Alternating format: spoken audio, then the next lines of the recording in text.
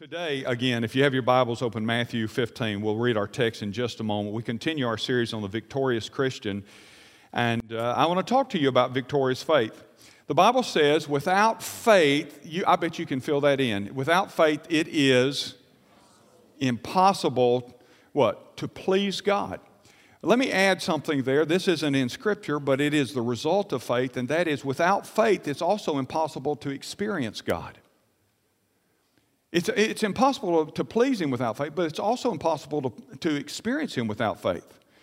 And for all of us, the truth is that to be a victorious Christian, you're going to have to live by faith. As I mentioned, Bob had told me back in our meeting, he said, the messages on faith were the messages that were so important to us, realizing we had to step out in faith. The truth is, all of us, at some point in time in our life, we have to step out in faith if we're going to be obedient, That's why the Bible says we walk by faith and not by sight.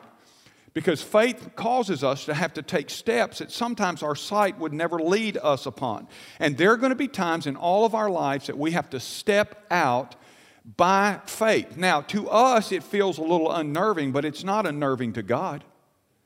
It's actually God saying, okay, as you take the steps of faith that I lead you on, then I can take you where I have designed to take you. Victorious faith understands this. St. Augustine, one of the church fathers, said this. He says, God does not expect us to submit our faith to Him without reason, but the very limits of our reason make faith a necessity. And A.W. Tozer said this, God is looking for people through whom He can do the impossible. What a pity that we plan only the things that we can do by ourselves.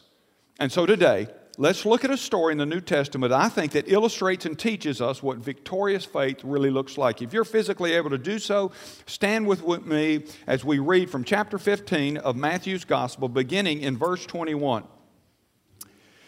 And Jesus went away from there and withdrew to the district of Tyre and Sidon. And behold, a Canaanite woman from that region came out and was crying, "Have mercy on me, O Lord, Son of David. My daughter is severely oppressed by a demon." But He did not answer her a word. And His disciples came and begged Him, saying, "Send her away, for she is crying out after us." He answered, "I was sent only to the lost sheep of the house of Israel."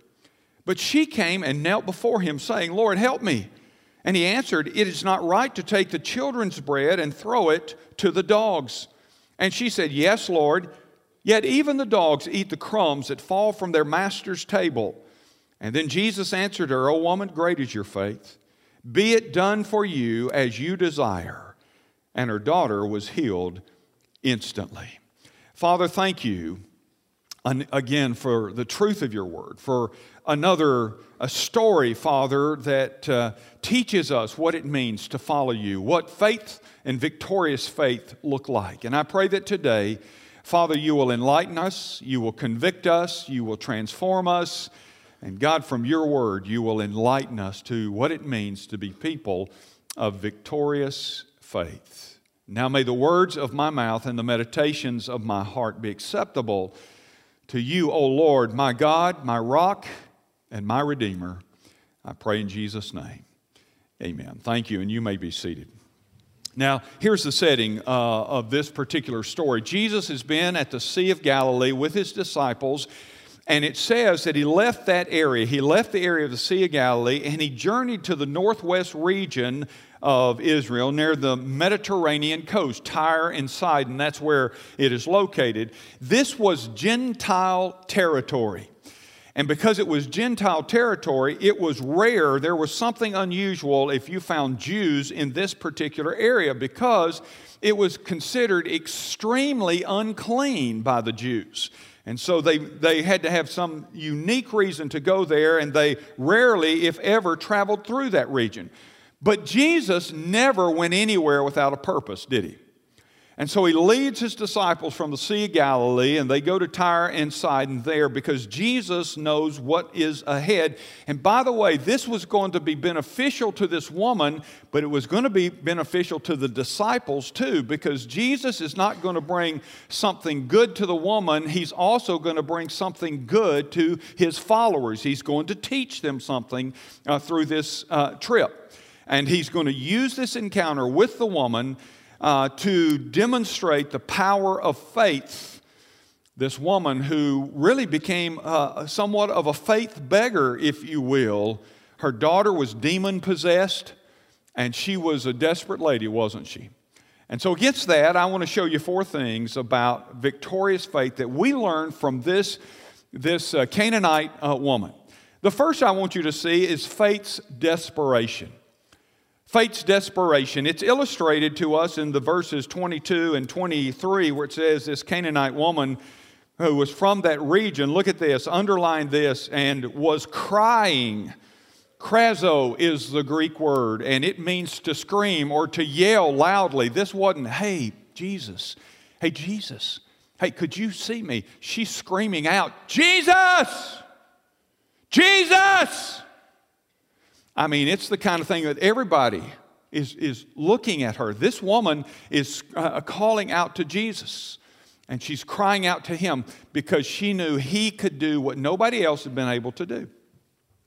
The Reuters News Service carried a story a couple of years back about a young man named Mark Smith. Mark Smith was a 33-year-old lecturer at Cambridge University, and as a hobby, he liked to kayak. And so he was kayaking in the treacherous waters off the coast of southern England, and his kayak capsized.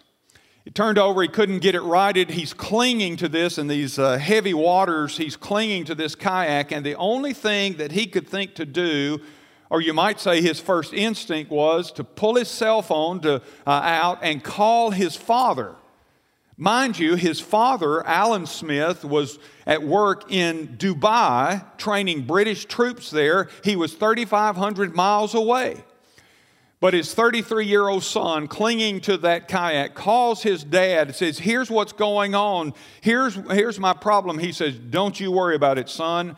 I'll take care of it. His dad hung up and he called the Coast Guard. There happened to be an installation less than a mile from where the young man was trying to just stay afloat in those waters and on that kayak. And within 12 minutes, a helicopter retrieved the boy from the water. 3,500 miles away, his dad said, I got this. And I thought about that and I thought, God's near us. He's right around us. And yet he wants us, our first instinct to be what? To call on him. Sometimes we kind of treat that as the last resort. You say, well, gosh, if I'm turned over in the water, I might call 911 or something like that. But he called his dad. Friend, I want to ask you something. Do you understand how important it is in those moments of crisis to first lift up your eyes and your mouth to the Heavenly Father, your Heavenly Father, the Lord Jesus Christ? He has everything you need in your situation. This woman was crying out to Jesus because she knew that Jesus could do what no one else could do for her. And she was desperate to talk with him and to let him know what was going on in her life. And her desperation caused her to do 2 things, all right? Get this. It caused her, first of all, to overcome her concern about what people might think. I think sometimes we miss out on the opportunity for Jesus to respond to us because we're worried about what other people may think. Well, they may think I'm a little nutty if I say, well, I'm trusting Jesus, I'm calling on Jesus. And this woman didn't care. She is desperate. And in her desperation, she is crying out, the Bible says, crying out to God. She doesn't care what people around her thought. And the reason I told you what that word means is because if a person is screaming out, it gets the attention of everybody, doesn't it? Everybody starts looking around. In fact, the disciples started looking around. And did you see what the disciples did? They said, Jesus, do you want us to go over and shut her up? Do you want us to send her away? Do you want us to go over and tell her that you're bugging Jesus? She wasn't bugging Jesus. There's something going on here. But the disciples, all they thought about, don't bother him. Don't bother him. And the woman didn't care. There's another incident. You remember the other incident? The centurion and his servant was sick, and he cried out to God. He kept crying out to Jesus, and the same thing happened. That account is told over in the Gospel of Luke, and the same thing happened. And when he's crying out, guess what happens? They start going, well, Jesus, we'll go shut him up. We'll go shut him up. He's a distraction. Listen, this woman didn't care. The disciples might have been annoyed, but Jesus was not, and she got Jesus' attention. Her desperate faith overcame her fear of what people might think. And I want to tell you, maybe some of you here today, and you're facing something, you're dealing with something, and you need to cry out to God, and you need to quit worrying about what everybody else might think of you as you pursue Jesus for His touch on your life. I'll tell you something else that her desperation caused her to do. Not only did it cause her to overcome her concern about what people think, it caused her to pursue Jesus wherever He went. Notice this, it says, the disciples say, she is crying out after us. The idea is that Jesus wasn't just passing by and she called out to Him. It is that Jesus is working Himself around in this region, and wherever He goes, she goes. Wherever He goes, she goes. She's not giving up. She's not quitting. She's not stopping. She's not shutting up. It teaches us that her desperate faith dominated her behavior.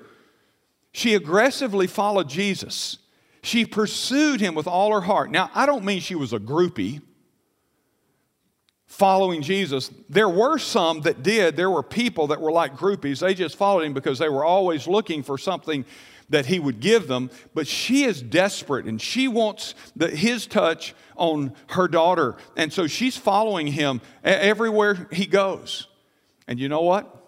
God honors it when we pursue Him with all our heart. That's what she's doing. Jeremiah 29:13 says, you will seek me and you will find me when you seek me with all your heart. That's what she's doing.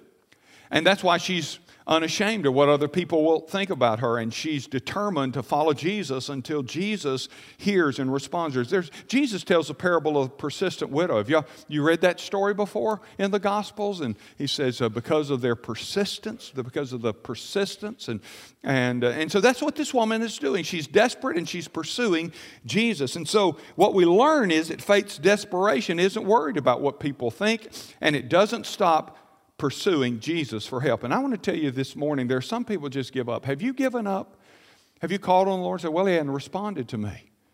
Now think about it. If she had done that, she'd have missed her daughter being delivered.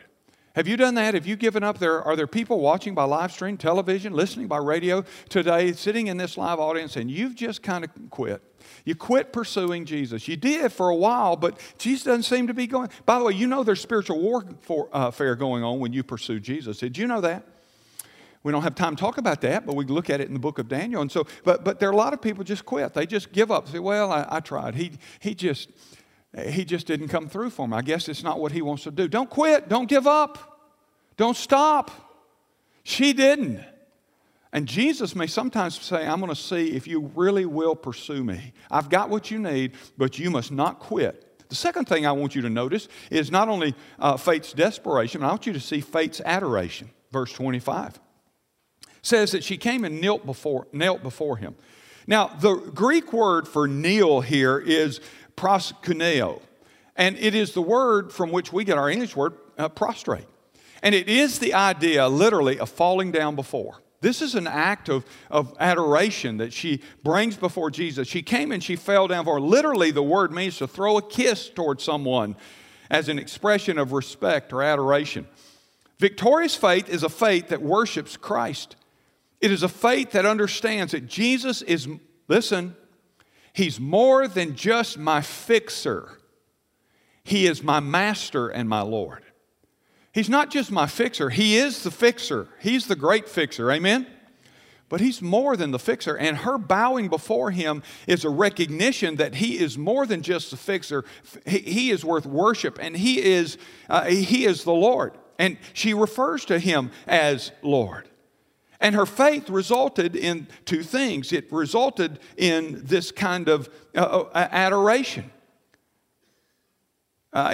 This kind of worship, and it is a recognition of His divinity. He is God. Judson Cornwall writes and says, worship helps us find who we are and why God has placed us here on the earth. Worship helps us do that. When we bow in God's presence in worship, only then are we made complete. Isn't that interesting?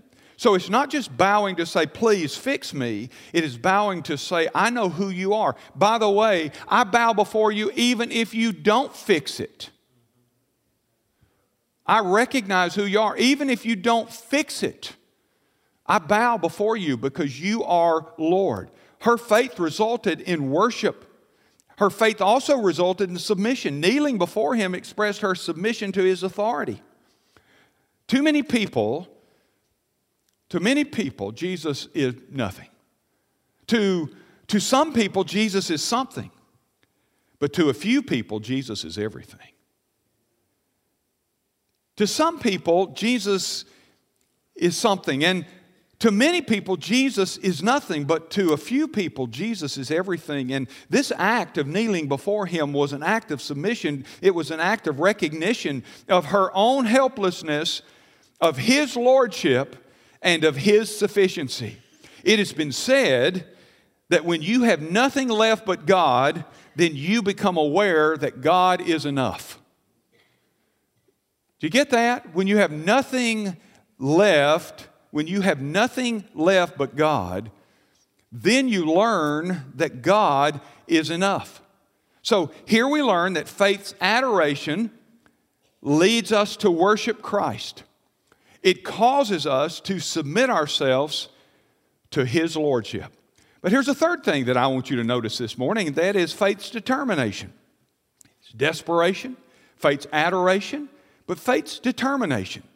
Where do we see it? Verses 26 and 27. The woman says, Jesus said, don't you know that the bread is intended for the children? And she makes this remarkable statement. She says, yes, Lord, yet even the dogs eat the crumbs that are left over from the children. Now you see, not only was this woman desperate, she was also determined, wasn't she? Now, Jesus' response may seem a little harsh when people read that and say, wow, Jesus was I thought Jesus would be a little more compassionate to this woman. This is a little bit harsh. But this conversation is not given as an insult to the Gentiles, those who are outside of the Jewish community. Jesus is not saying there's nothing for you. This is not him insulting her. The Greek word, kanarion, for dog, means a little dog. There's another word in the Greek for dog that means like a big dog. But this is the word for little dog. And it's interesting because it's another way of just saying for a lap dog. And so the woman says, even the little dogs, even the lap dogs get to eat the crumbs. And by the way, the little dogs in the house, even in that era, we're told, were often allowed to eat the scraps or the remains or the leftovers from their master's plates. The difference is between the sharing with the children the full meal at that moment and the leftover. The leftovers were enough for the lapdog. The fact is, the woman's answer actually confirms that she knew exactly what Jesus meant when she said, even the lapdogs get to eat crumbs. Well, we understand that at our house. Do you? We have a little lapdog. It's a 13-year-old Yorkie. She weighs 3 pounds. She's fully blind. And she has always, there's been one characteristic of her always, and that is that she has to touch one of us. If we're sitting, she has to touch one. She has to make contact with us, and if she makes contact, then she's fine. But she has to touch somebody, me or my wife, and she's this big. I mean, she curls up. She's about the size of a bagel. And as I said, she's become blind in the last year, and so my wife worries about her more than ever before, and so Allison worries about her eating. She's not eating enough. She's not eating enough, and so she feeds her. She feeds her. If my wife has toast and jelly, our little dog gets toast and jelly, which has become one of her favorites.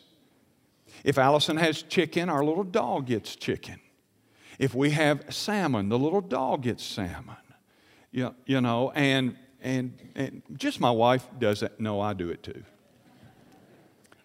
This little lapdog getting just a little leftovers, a little crumbs here or there. Whatever we have, she gets. Do you get it? That's what this lady was saying. In the culture of the day she was living in, she was saying, like, I'm like a little lapdog. But any crumbs that you could give me will be sufficient for me. And by the way, because our dog is so small, you know, the little bitty leftovers that we give her are sufficient for her. So what do we learn about this kind of victorious faith? Well, we learn that victorious faith has a right perspective of Jesus. Here's what I mean by that. It doesn't take much.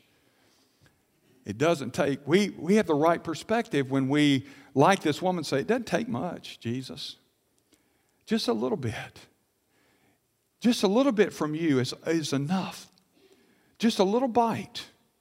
I think about Luke 17, 5 and 6 that says, the apostle said to the Lord, increase our faith. And the Lord said, if you had faith like a grain of a mustard seed, you could say to this mulberry tree, be uprooted and planted in the sea, and it would obey you. Now, you know, you've heard this, I'm sure, before from preachers through the years, but mustard seeds were proverbially small and essentially considered about the smallest thing that you could think of in terms of producing any kind of a plant. It's the tiniest seed in the garden. It was not the kind of thing that was considered a field crop. It was a herb. And yet a mustard plant can itself grow to over 10 feet tall. Jesus used that as an illustration of little faith that can result in huge things, in a huge outcome. And Jesus is making that point to her. And she said, just a little from you. I've got faith, and my faith believes that whatever you do can produce something great. Victorious faith keeps the right perspective on Jesus. You know this, that Jesus, with just a breath, he can fix, he can make, he can do whatever he wants. Think about it. Jesus could just say, he could say, what's the deal here? It's done. I mean, that's who Jesus is. You realize that? And just a little, and he said, all I need is a little faith from you. You remember the man who came to Jesus and said, Lord, I believe, help my unbelief. And so Jesus just takes a little bit, and then with a little bit of faith and a little bit from Jesus, something great happens. And that's what this woman's saying. Look, I'm not asking for all the food. I'm just asking God for just a little bit because I understand who you are and what you can do. It also teaches us that victorious faith is not only characterized by the right perspective of Jesus, it is also unshakable. Her faith was steadfast. She firmly believed that Jesus would help her. Her faith was unshakable. She could have been offended, right? When Jesus said that, said, no, this food is for them. She could have been offended by that, and she could have said, all this, I've been seeking you, all the things I've heard about you, and all that I've witnessed, and the times that I've seen from a distance what you've done, and yet this is how you answer me? Okay, Jesus. And she could have walked away offended or angry. She could have let her pride get in the way, but instead she was characterized by her faith. And her faith was full of determination. But listen, because her faith was full of determination because she had great expectations of Jesus. And because it was unshakable, rather than walk away angry, instead she responded with genuine humility. And she continued to express her faith. And she treated Jesus as the good shepherd that he is. And so she continued to ask unshakably. I'm going to keep asking, Lord, I know how the system is supposed to work, but would you just give me the crumbs? Could I just have the little bit? You know, pride would have said, don't beg. Don't beg Jesus. Just go away. Remember, he's a Jew. You're a Gentile, you're a Canaanite. He doesn't want to have anything to do with you. But this was a test. I'll tell you a little bit more about that in just a moment. And so instead, she swallows her pride. She swallows her pride and she says to Jesus, you can do for me what I need. Pride often is the enemy of victorious faith. Pride can cause us to stop asking God. Pride can cause us to stop seeking Jesus. And pride can keep us from finding what Jesus has for us. Humility is an asset to victorious faith. It just takes a lower place and it just persists. It just keeps on keeping on and keeps on asking. And that leads to the last thing that I want you to see this morning, and that is faith's restoration. Faith's restoration. Verse 28, Jesus says, "O woman, great is your faith. Be it done for you as you desire." This woman was rewarded with restoration, the restoration of her daughter. Because it says, did you notice? And her daughter was healed instantly. She was rewarded. That was the reward of this persistent, this determination, this desperation, this adoration. It resulted in her daughter being healed and delivered. I quote Augustine again. I mentioned him at the beginning, but he said this, listen, faith is to believe what we do not see, and the reward of this faith is to see what we believe. This is only the second Gentile, by the way, to ever hear those words from Jesus. Did you know that? I mentioned him earlier. It was the centurion about his servant. I haven't seen this kind of faith before. This is only the second time a Gentile had been told this. This woman is told, great is your faith. And it's interesting because Jesus often lamented the little faith that he encountered along the way. Even among his disciples. In chapter 8 of Matthew, we see Jesus refer to the disciples as men of little faith. And then in chapter 14, in verse 31, just over a few verses, Jesus rebukes Peter for his lack of faith. So what do we learn from this restoration and this woman's faith, and this faith restoration, you might say? Well, we learned that victorious faith is a tested faith. Jesus wants to know how much you and I really trust him. And that's what's going on here. This woman's faith is being tested. You know, God will sometimes see, are you going to really trust me and pursue me? I have what you need, and I'm taking you on a journey. And he's trying to teach the disciples the importance of persistent faith, and he's trying to teach the disciples that sometimes their faith is going to be tested. Have you ever had your faith tested? I bet you have. I don't have time. I think about a story immediately in my own life where God really challenged me and my faith was tested. Am I really going to believe him? Am I really going to trust him? And by the way, the only time you know how to really express faith is in those moments when you have to put your eyes upon Jesus.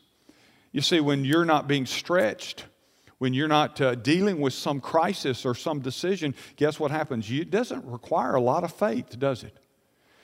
The faith requirement kicks in when you and I are being stretched, when we're facing something that we don't have the answers to, and we're going to have to look to God as our source. Victorious faith is a tested faith. In Genesis 22 and verse 1, it says, after these things, God tested Abraham and said to him, Abraham. It says God tested Abraham, and then he called to him, Abraham. And you know what Abraham said in response? He said, here I am.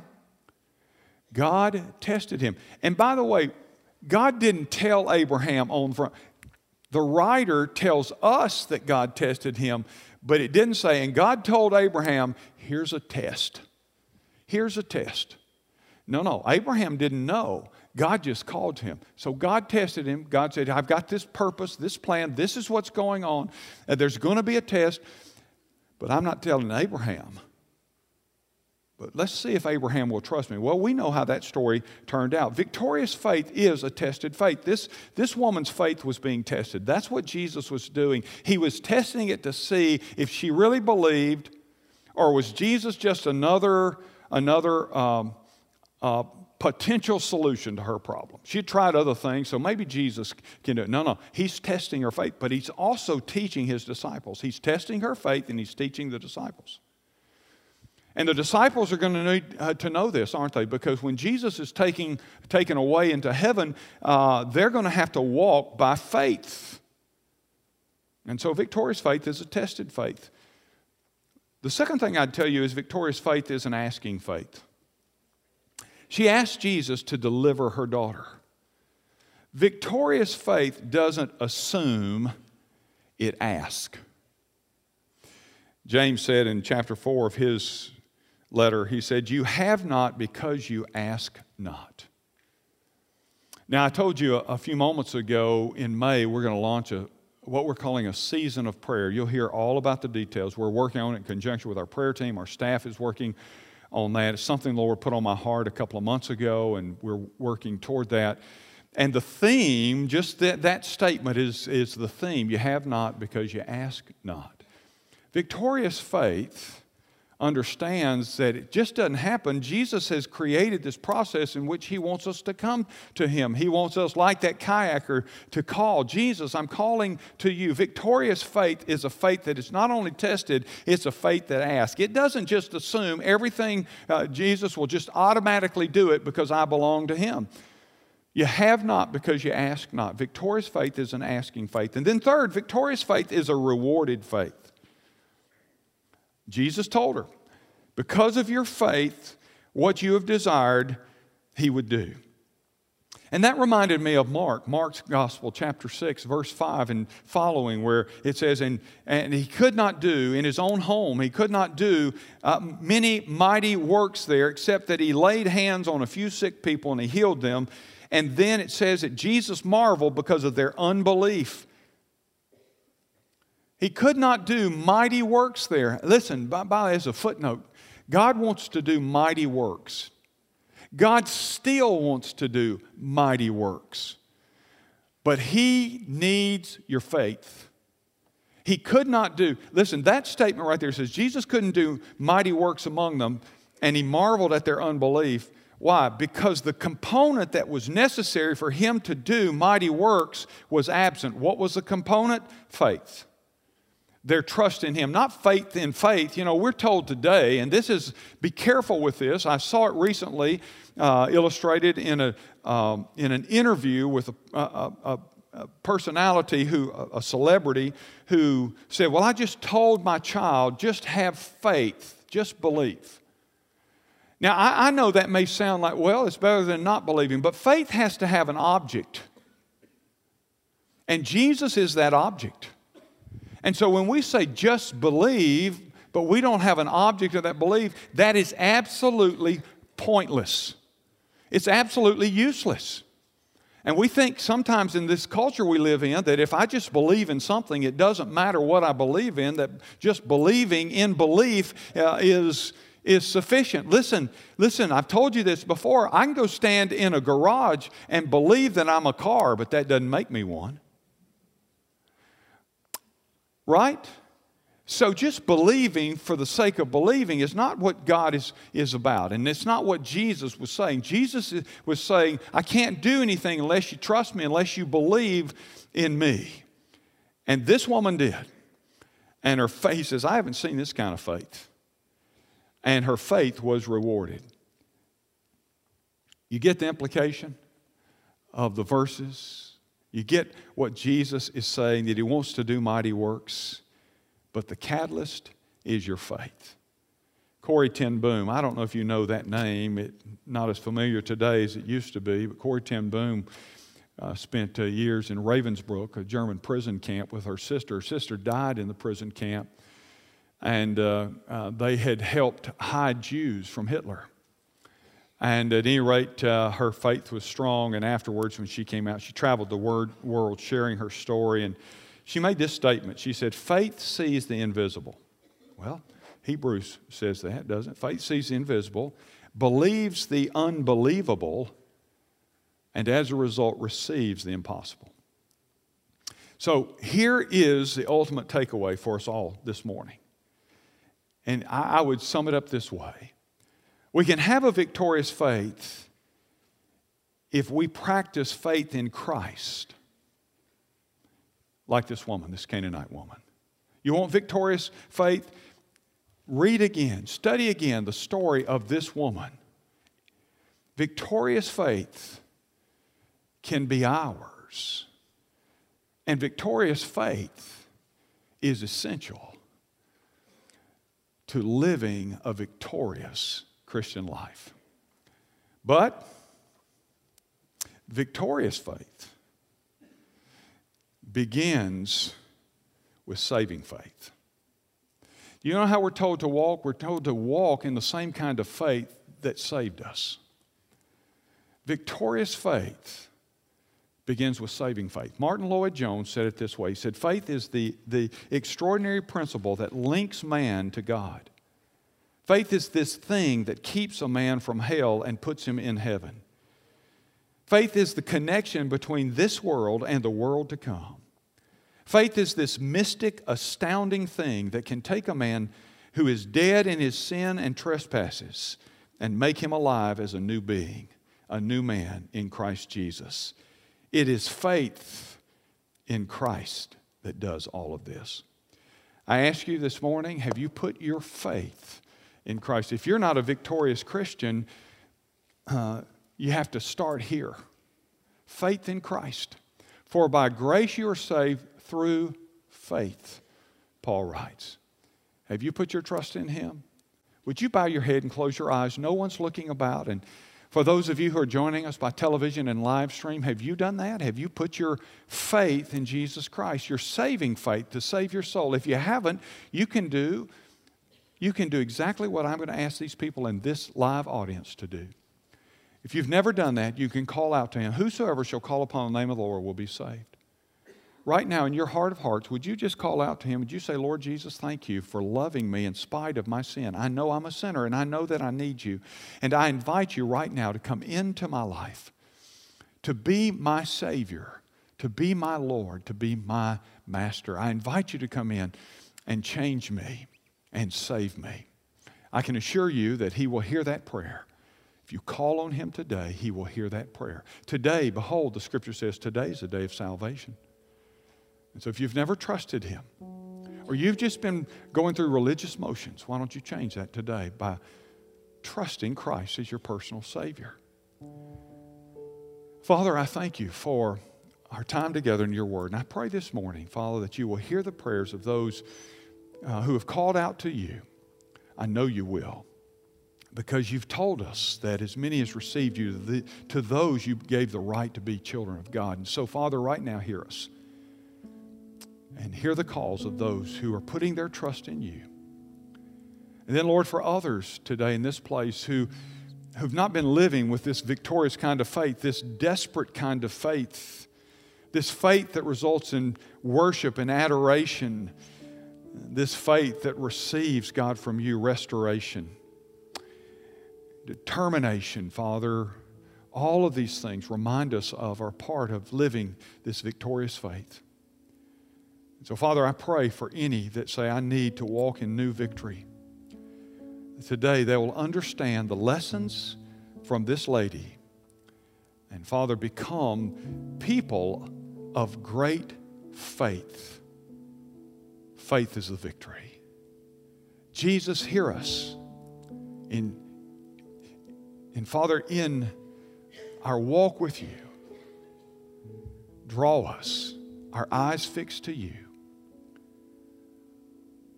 that, Father, we might experience your power. In Jesus' name, amen. Would you stand with me this morning for our invitation? I'll be here at the front, and our guys will be on the aisles, and I want to encourage you to come and make your decision from the balcony or this ground floor. Maybe you've prayed a prayer to trust Christ today. We'd love to help you with that. Would you slip out and come this way and just take one of us and say, here, I prayed that prayer that you offered today. Maybe you're here and you say, you know what, I need a church home. I have trusted Christ, but I need a church family. I'd like to belong to Ridgecrest. Let me urge you to come and share that with us. And again, we'll take care of all of the details. You may need to be baptized. We saw these baptized this morning. There are more being baptized the next hour. We won't baptize you at this moment, but we'll schedule something that works for you. You've never been baptized as a believer, though you're a believer, and you need to take care of that. Would you come? And we'll schedule that for you. Maybe you just want to come and pray around this altar. Would you come and use it this morning? Take advantage of the opportunity to seek the Lord, to bow your knee before Him. Maybe there's something you're pursuing Him about and you're crying out to Him about, and this is a place that you can come and bow your knee before Him. Would you do that? As Brother Aaron leads us and the choir sings, I invite you to slip out from the balcony or ground floor right now. You ready? You come on.